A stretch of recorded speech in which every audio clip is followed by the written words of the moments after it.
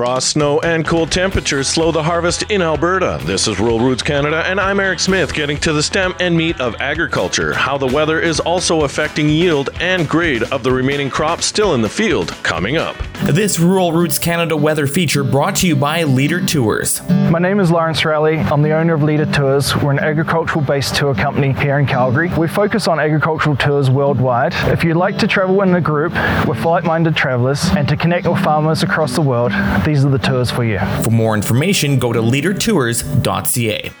There has been a sudden shift in temperatures across the province, bringing with it rain, snow, and frost, slowing the harvest slightly.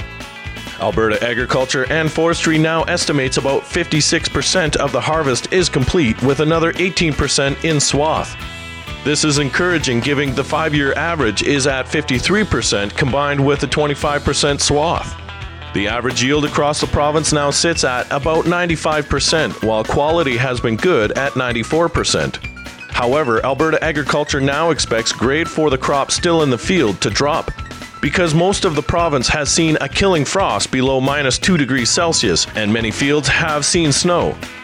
With the precipitation falling, soil moisture ratings have improved, rising 8% last week to 54% of the province was rated good or excellent, while subsoil moisture rose 3 points to 53% was in the same shape.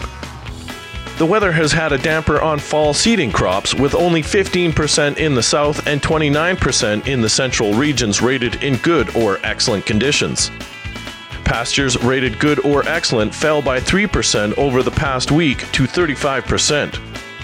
For more weather and harvest-related features, go to ruralrootscanada.com. For Rural Roots Canada, I'm Eric Smith, getting to the stem and meat of agriculture.